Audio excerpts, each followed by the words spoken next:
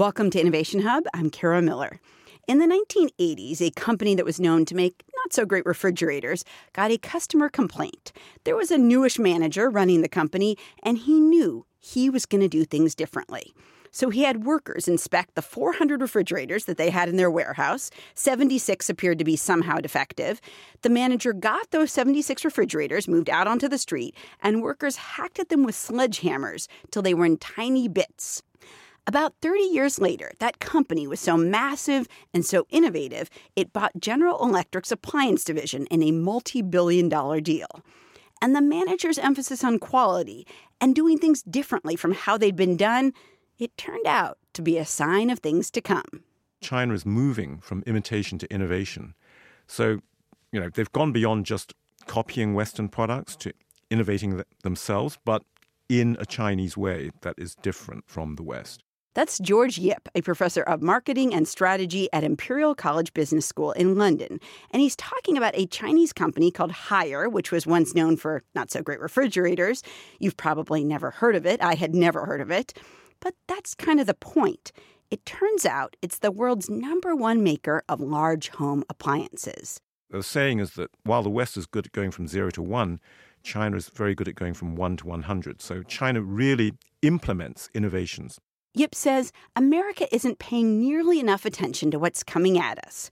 He's the co-author, most recently, of Pioneers, Hidden Champions, Changemakers, and Underdogs, Lessons from China's Innovators. And he says what's coming at us isn't just inexpensively manufactured products. It's a China that's got its sights set on much, much bigger things, like the kind of inventive thinking that we like to think we're pretty good at.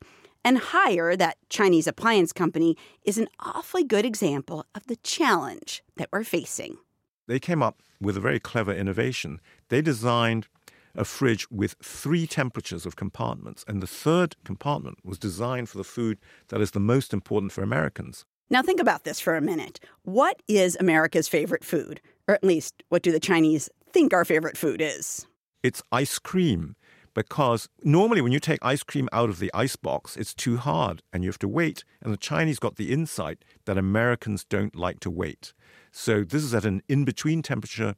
You can eat the ice cream immediately. And it's a typical Chinese innovation in that it required an investment in engineering hours to design it and the manufacturing capability to build it economically. Putting aside a bunch of interesting cross-cultural perceptions there, and I don't know, maybe our favorite food is ice cream, there's a serious question. Is our government paying any attention to how China is going to affect us in the future? Or are we mostly stuck in the past? I do think this administration is overly focused on a short-term headline deal that they can announce with the Chinese president that's going to focus on things that aren't particularly strategic. That's Ian Bremmer, president of the Eurasia Group and G0 Media. He says when he looks at the risks for America in 2019, one of the biggest ones is that the relationship between Washington and Beijing is broken. And despite all the ups and downs on tariffs, it can't be put back together. Which, if you've been listening to President Trump, may not come as too much of a shock. What China has done, we have rebuilt China. People say, you don't like China. No, I love them. But their leaders are much smarter than our leaders. China's been taking advantage of the United States for a long time. And that's not happening anymore. We can't let that happen. China's upset because of the way Donald Trump is talking about trade with China. They're ripping us off, folks. It's time. I'm so happy they're upset. They haven't been upset with us in 30 years. They're never upset. Ian Bremmer says he isn't sure that he agrees with Trump that Chinese leaders are smarter than us, but they operate in a very different political system. It has downsides, which we will talk about, but partisan gridlock isn't one of them. We have our electoral cycles, very limited periods of time when any legislation can be done, massive dysfunctionality in Congress and between legislature and executive branches of government, and the idea that the United States would spend a lot of money on infrastructure or on, the public sector trying to really build much better education for young people and getting them up to speed in the technical skills that they need. I mean, that's what the Chinese do. The Chinese are building massive infrastructure and educational capacity in China and around the world. And frankly, nobody else is doing it. So, I mean, our companies may be the best in the world still, and they mostly are. But in terms of public strategy, we're nowhere close. Which is a scary thought. And scarier still, says Bremer, is that the Chinese may succeed because of a page that they're taking right out of the American playbook. The thing that really should be worrying the United States strategically is not that the Chinese are ripping off American IP, which they do, but rather that they're taking American strategy, that the way the Americans built a global order after World War II was the Marshall Plan. It was taking countries around the world, both our allies and our defeated enemies, and rebuilding them in our image and creating a system that allowed us all to work together. Now, the Chinese are not trying to be a part of this American-led system. They're instead doing Belt and Road, the Belt and Road Initiative. They're doing the Asian Infrastructure Investment Bank, the China Development Bank, and they're spending trillions of dollars on infrastructure in countries all over the world to align them more with China. It's not a multilateral system. It's a hub-and-spoke system. The Belt and Road does go to Beijing, and those countries are going to be listening much more in terms of political decisions, in terms of aligning their technology standards to the Chinese. That means that when new phones are rolled out or new TVs, lots of countries are going to say, we're going to go with Chinese standards because we're part of agreements with them, and they help us out with building roads and building trains and on and on. And if you're wondering, well, then maybe we should take a page from the Chinese who are taking a page from us. We couldn't remotely do that if we wanted to. There's no government willingness in the U.S. to spend that kind of money to try to respond to the Chinese. So even if many of our allies would much rather work with the Americans than with the Chinese, if the Americans aren't writing checks, then we're not in the ball game, and we're not giving these countries much of a choice.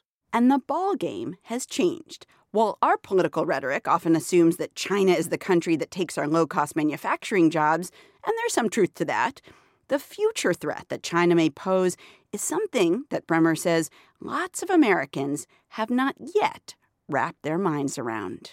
There is this sense of American exceptionalism that for a very long time our presumption in the U.S., in the West as a whole, but definitely in the U.S., first and foremost, was that as China became wealthier, they would reform economically and politically to become more like us.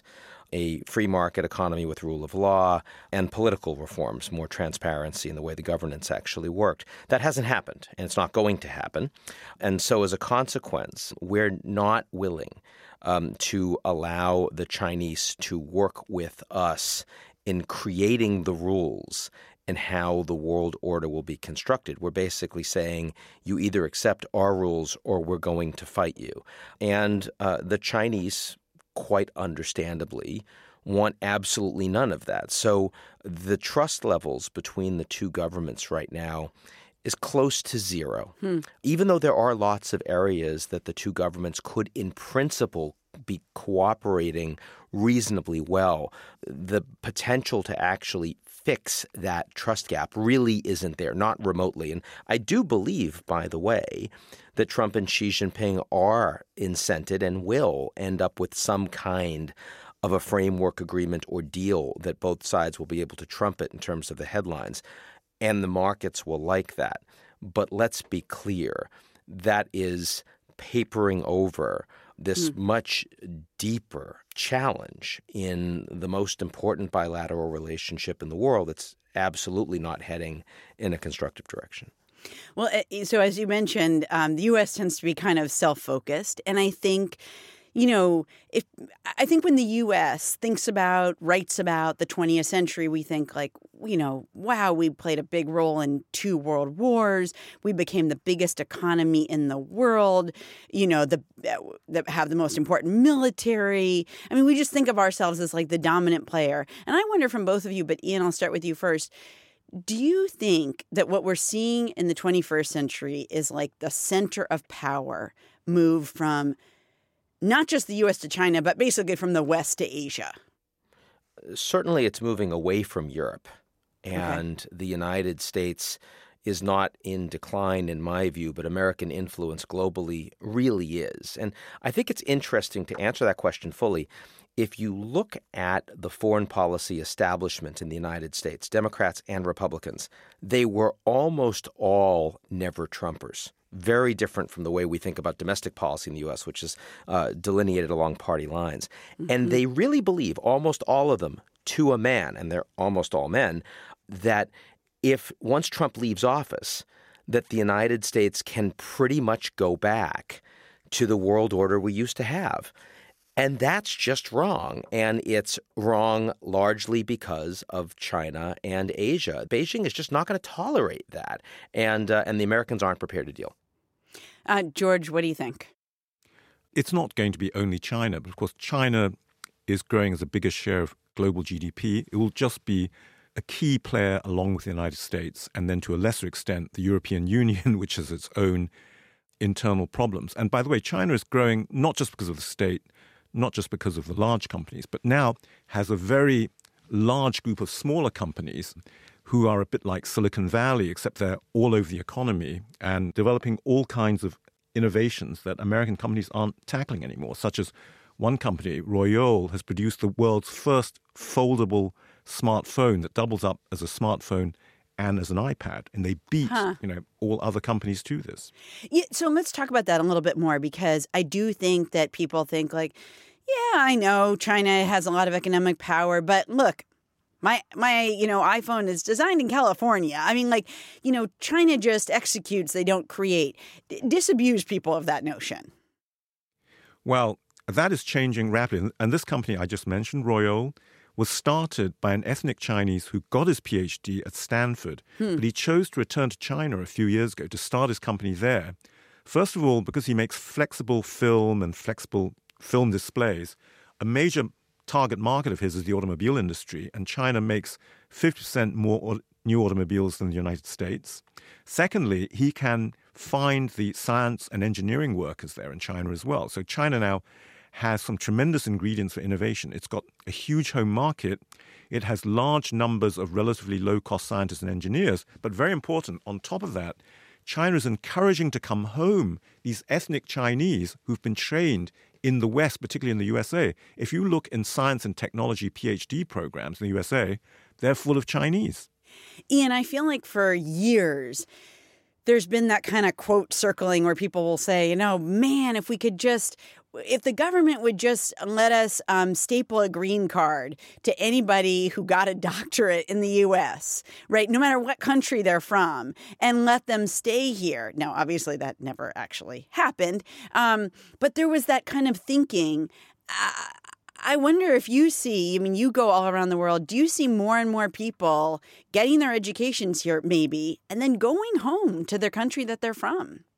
I do see that, but I also see more and more people not getting their education in the U.S. One thing I will say is that Trump's America First platform, whether or not he ends up building any piece of a wall, is a very explicit removal of a feeling of welcome for a lot of people around the world, especially people that have choices. If you live in Guatemala, Honduras, and you're facing, sort of not just poverty, but massive personal and familial insecurity, you're going to try to get to the U.S. no matter what. If you are an educated engineer with orientation towards, and lots of people that want your skill set, and you thinking about where you want to go to university, right? Let's face it, the United States is less attractive to you. The percentages of graduate students in STEM from other countries around the world coming to the U.S. is down, I think, something like 10% year on year over the last couple of years. And yes, once they finished university, they're also more likely to go to other places.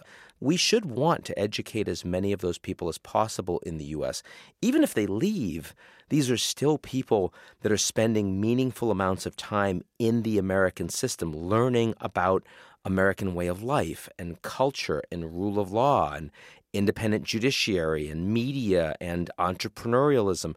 And at the very least, that means they're going to be carrying back with them to countries like China a desire to bring the best of both systems together. And that is much more likely to lead to peace and sustainability long term than a whole bunch of people that have no exposure to the U.S. They're more likely to be scared and fearful and lash out when we say things they don't like. We're going to come back and talk more in just a minute about China and innovation and American competitiveness with Ian Bremmer, the president of Eurasia Group, and George Yip from Imperial College Business School. We'll look more at this question of whether some of the most creative minds in the world are increasingly leaving the U.S., and we'll also talk about why the Chinese are hiring Americans to teach creativity as well as problems that the Communist Party may pose.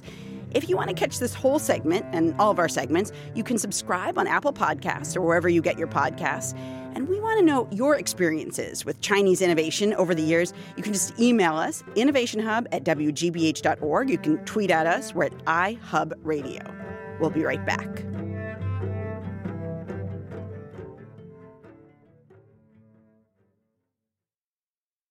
In the early 1990s, a young widow got a job in sales at a huge company.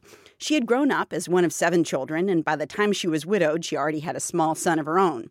She needed to support herself, so she worked really, really hard. But underneath it all, she had kind of romantic tastes. She loved shawls and Gone with the Wind and Jane Eyre. And then, a little more than a decade after she got that sales job, the woman became president of her massive company. It was like one of those classic American rags to riches tales, pull yourself up by your bootstraps. Only the woman isn't American. Her name is Dong Mingzhu, and she's one of the most powerful women in China. And she's such a tough boss that the saying is, where Sister Dong walks, grass doesn't grow. That's George Yip, who teaches marketing and strategy at Imperial College Business School in London. And he argues that China is becoming a competitor to the U.S. in ways that we may not yet be aware of. There's tremendous infrastructure for manufacturing, lots of ingenious and inventive executives, and a government that, when it wants to move technology forward, generally gets what it wants. For example, they're going to lead the world in electric cars because, 1, they've got the pollution problem. 2, they don't have the oil. But 3, being a top-down government, they're starting to install charging stations all over the country. So they're going to solve the chicken and egg problem. People don't buy electric cars until they're charging stations, and they don't put in charging stations until they're electric cars. But there is a top-down initiative now to put in charging stations all over. Ian Bremmer, who runs the consulting firm Eurasia Group, says President Trump's assertions, which date back years and years that China's taking advantage of us, that we should negotiate hard on tariffs, it doesn't really seem to be intimidating the Chinese. I mean, China for many years had been saying, oh, we're very poor, we're small, we can't possibly do these things. And after Trump's election in the United States, President Xi suddenly was much more willing to be loud and proud on the global stage. In fact, China's been doing lots of the sorts of things that we think of Americans as doing, like, according to George Yip, bringing great talent to their shores. China now targets and attracts a lot of students from third world countries and is now in some ways doing a better job of attracting them than the USA is. And this is deliberate because they want to build up their influence and reputation with people from emerging countries. Bremmer says that the frequent talk about America first and building a wall has made education in the U.S., for some of the world's most talented students, a lot less desirable, which echoes what we heard a couple of years ago from a venture capitalist in Silicon Valley named Bilal Zuberi.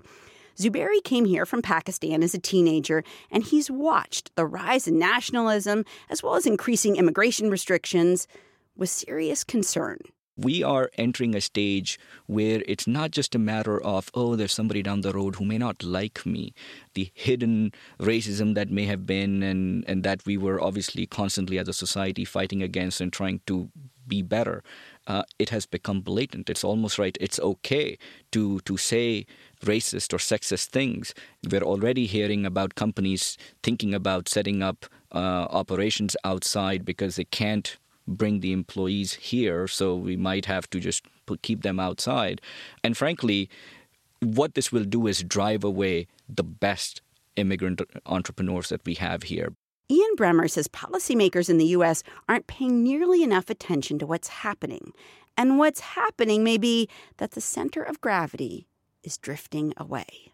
There's still a presumption that we're obviously the best. And I think because China is a comparatively poor country, they're a middle-income country, they're an emerging market, there's an assumption that that means they're never going to be able to really innovate, that what they do is steal from the Americans, but they couldn't possibly develop world-changing technologies themselves. You couldn't in your right mind really want to live in China as opposed to the United States if you had a choice. And I think that's arrogance from a lot of Americans that haven't spent much time in China recently. Certainly there are things about China that are truly problematic. And I mean, the air quality, which is better than it was, but it's still a disaster. Food quality, these things for average Chinese is problematic. They don't want to necessarily, still want to buy houses outside in terms of the potential to get their cash more into a safer place. Mm-hmm. But very, very quickly, China's becoming a place where you can develop a world-class, in some cases even the world-class career. And if you combine that with some patriotism for Chinese that have watched their country go from zero to hero over the last 40 years of averaging 8% growth, a place where the China dream feels real for a lot of people, while in the United States, increasingly many Americans think the system is rigged against them. You are willing to discount China's authoritarianism for some of that stuff. George, what do you see? I just wonder, are there great Chinese minds who once would have tried to stay in America and, get a job in New York or Raleigh or whatever, and that's not necessarily happening anymore? Yeah, no, absolutely. They're going back to China. In fact, China has a formal program called the 1,000 Talents Program that has incentives such as tax reductions for scientists who come home. So they're very active in bringing these people back. And they also see they can actually become very rich in China. You can become a multimillionaire. You can become a billionaire in China. China has plenty of billionaires. Well, it sounds like they're doing what we have done, which is have people from poorer countries come here, the best minds. And then, when you look at Silicon Valley and who started those companies, the percentage of people who immigrated here is it's off the charts compared to the population at large. And yet, if those companies are created in the U.S., who benefits? In a lot of ways, the U.S. gets those jobs. Yeah, China wants to create a Silicon Valley kind of atmosphere. They have lots of science parks. So, they're learning how that works. And one of the interesting things is that, people often criticize the Chinese education system as, not nurturing creativity. Well, interestingly, the Chinese government is paying an American university, Duke University, to train Chinese university lecturers in how to make Chinese students more creative. So once again, the U.S. is teaching China how to become more competitive. Now, I wonder about that, though, because it is hard to teach people creativity, especially in a culture that may value conformity more than the U.S. does. China and the U.S. both have their sort of ups, good points and bad points. But can you really learn creativity in a seminar? Not in a seminar. There is this myth that the Chinese are very conformist. Actually, there's two sides to Chinese culture. On the one hand, the Chinese are very obedient when they're being monitored. But on the other hand, the Chinese are great rule breakers when they're not being monitored. In this way, they're, say, very different from the Japanese, who follow the rules and may stand at a red light when there are no cars around. The Chinese do not stand at the red light when there are no cars around. They'll even cross the road when it's green.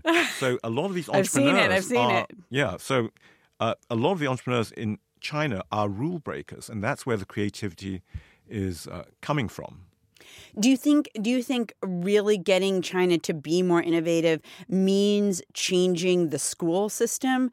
Or do you think not necessarily the school system can teach basic skills and then something can have to happen afterwards within a company or whatever? Well, the school system, I think, is starting to change as well, because with a single-child policy means that the children are more self-centered. They are less obedient. So we're starting to see some change there. And, enough of the Chinese elite send their children to study overseas that they're getting that creativity overseas, but then they come back to China. Mm-hmm. So don't think of China, the Chinese innovation ecosystem, as being just Chinese people trained in China.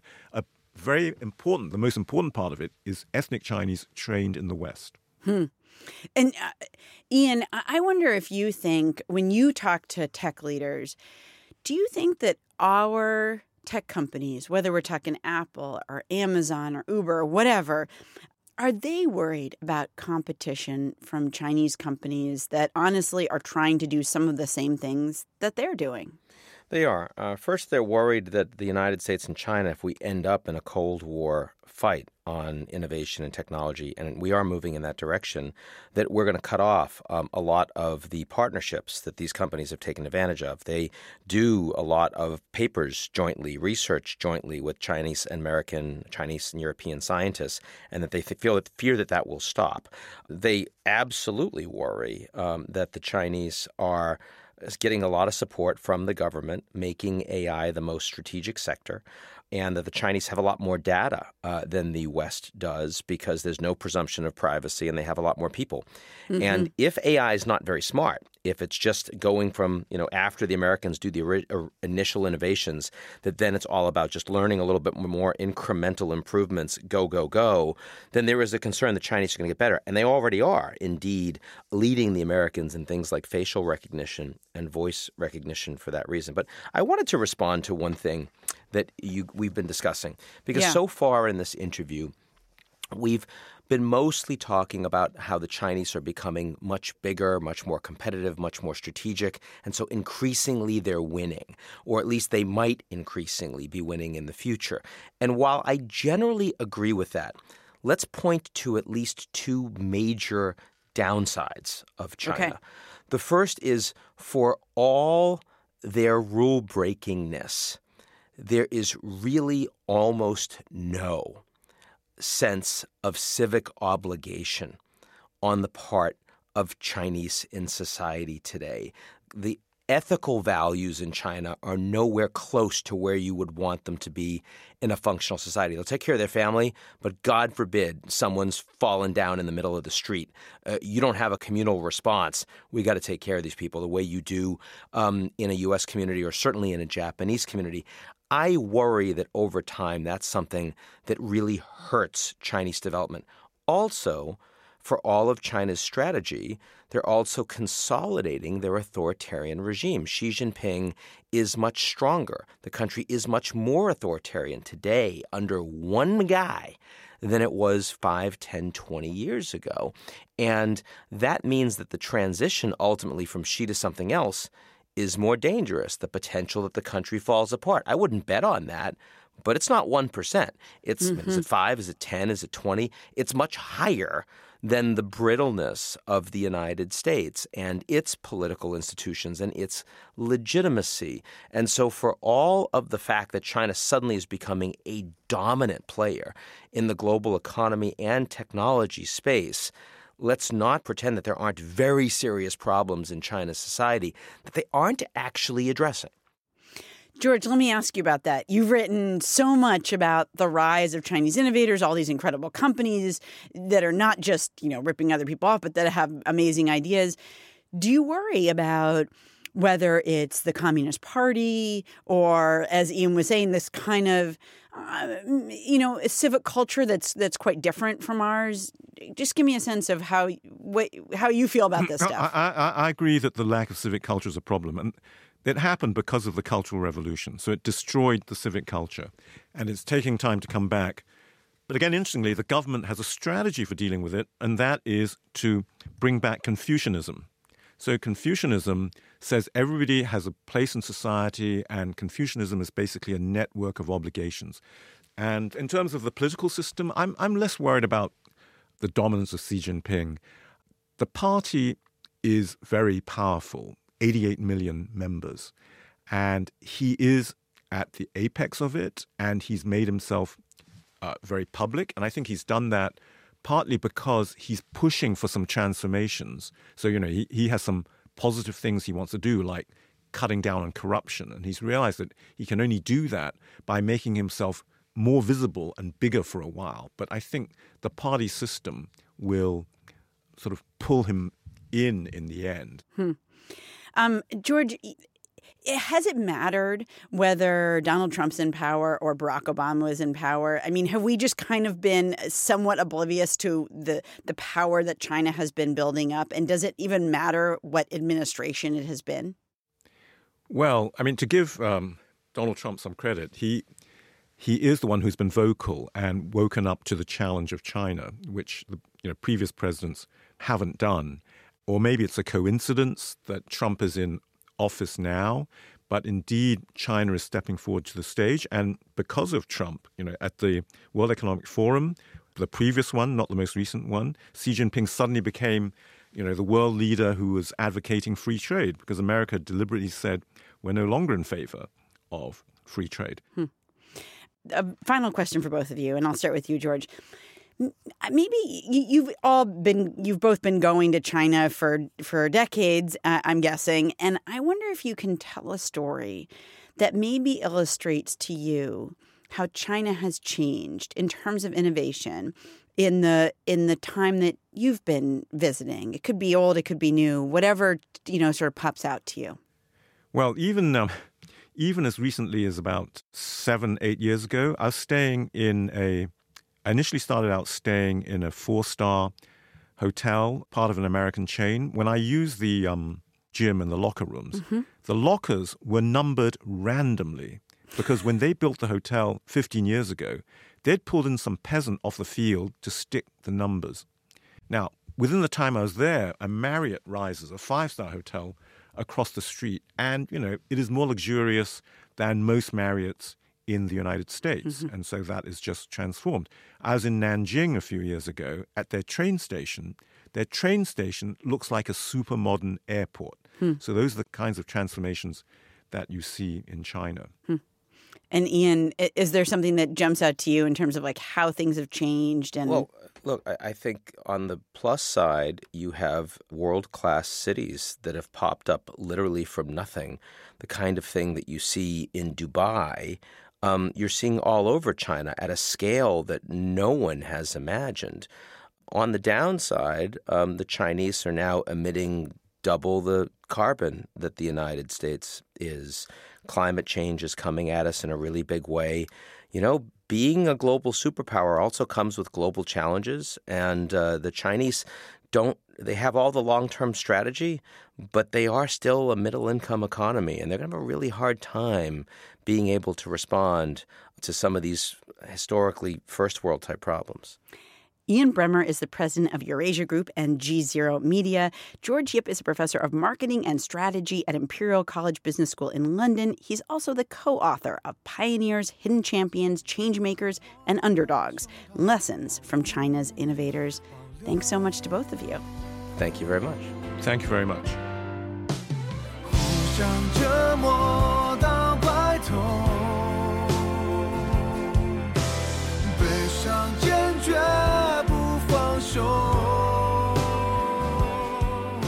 If you want to read more about Dongming Zhu, the widow who rose from salesperson to president of her company in just about a decade, we've got a fascinating profile on her at our website, innovationhub.org. And we'll also have a variety of views on where innovation in China stands.